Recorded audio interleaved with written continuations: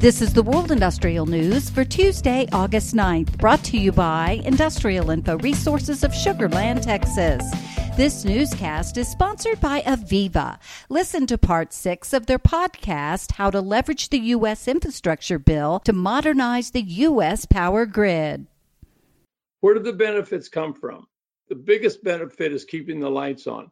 If you look at some of the mitigation measures we're taking against the wildfires, part of those would be undergrounding transmission lines, which will take years, if not decades. Part of it is putting smaller grids in the local cities where you can generate power for the hospitals, the schools, the police, etc. But everybody needs to have those kinds of functionalities. And so when we start looking at those kinds of functionalities, they'll be supported by more intelligence from the grid. The key is to generate the power we need to implement those functionality. We need to better manage this intermittent power that we get from the solar and the wind, because sometimes the sun just doesn't shine. Sometimes it actually gets clouded, sometimes by smoke, and sometimes the wind doesn't blow. And that's not necessarily at the same time people need power and they don't need power. So this whole thing has to be better balanced. And as I was saying earlier, the grid communicates amongst its members at the speed of light. And so no matter how you think of the political boundaries of the power grid, everything is connected together. And what this bill is clearly showing is that they now realize that not only are all the aspects of the grid connected together, but aspects of other things like water is part of the same equation, because water, desalination, or any kind of purity water takes energy for it to run. Similar on sewer, similar on transportation. So these are all connected. The project that addresses these problems is a very large scope project. Thanks for bringing in the water energy nexus, Pat. I appreciate that. And again, it's so refreshing to hear such a clear and concise vision of what's happening here in the U.S. when it comes to the grid.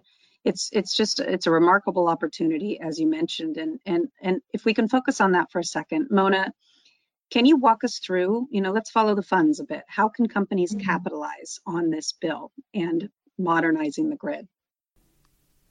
To hear the full podcast, search for IIR's Industry Today podcast on your favorite podcast provider. Rising natural gas prices have not lifted all boats equally. In contrast to supermajor integrated oil companies who have seen profits soar on rising prices and strong demand, large independent gas-oriented drillers have had a rockier time.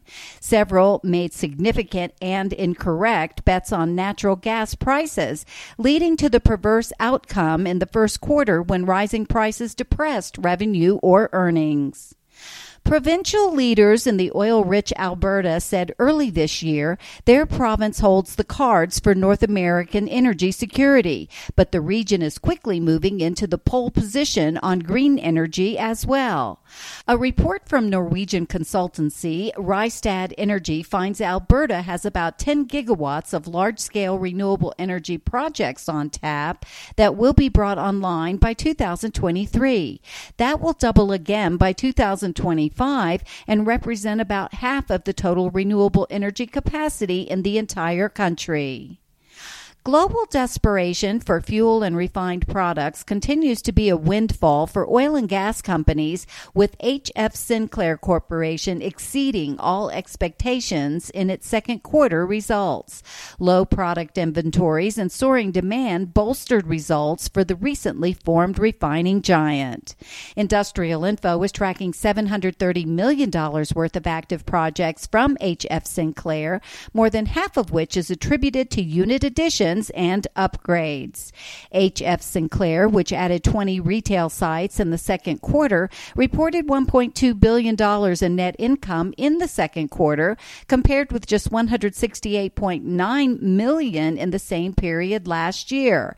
HF Sinclair was established as the new parent holding company of Holly Frontier Corporation and Holly Energy Partners LP earlier this year, following those two companies' respective acquisitions of Sinclair Oil Corporation and Sinclair Transportation Company from the Sinclair companies.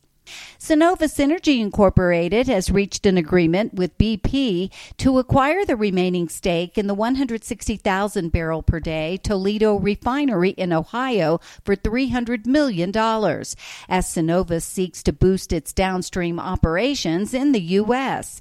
Cenovus already owns 50% of the refinery. Industrial Info is tracking $12.8 billion worth of projects for Cenovus.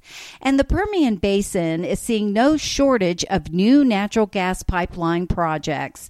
In its Today in Energy report last week, the U.S. Energy Information Administration noted several recently announced projects.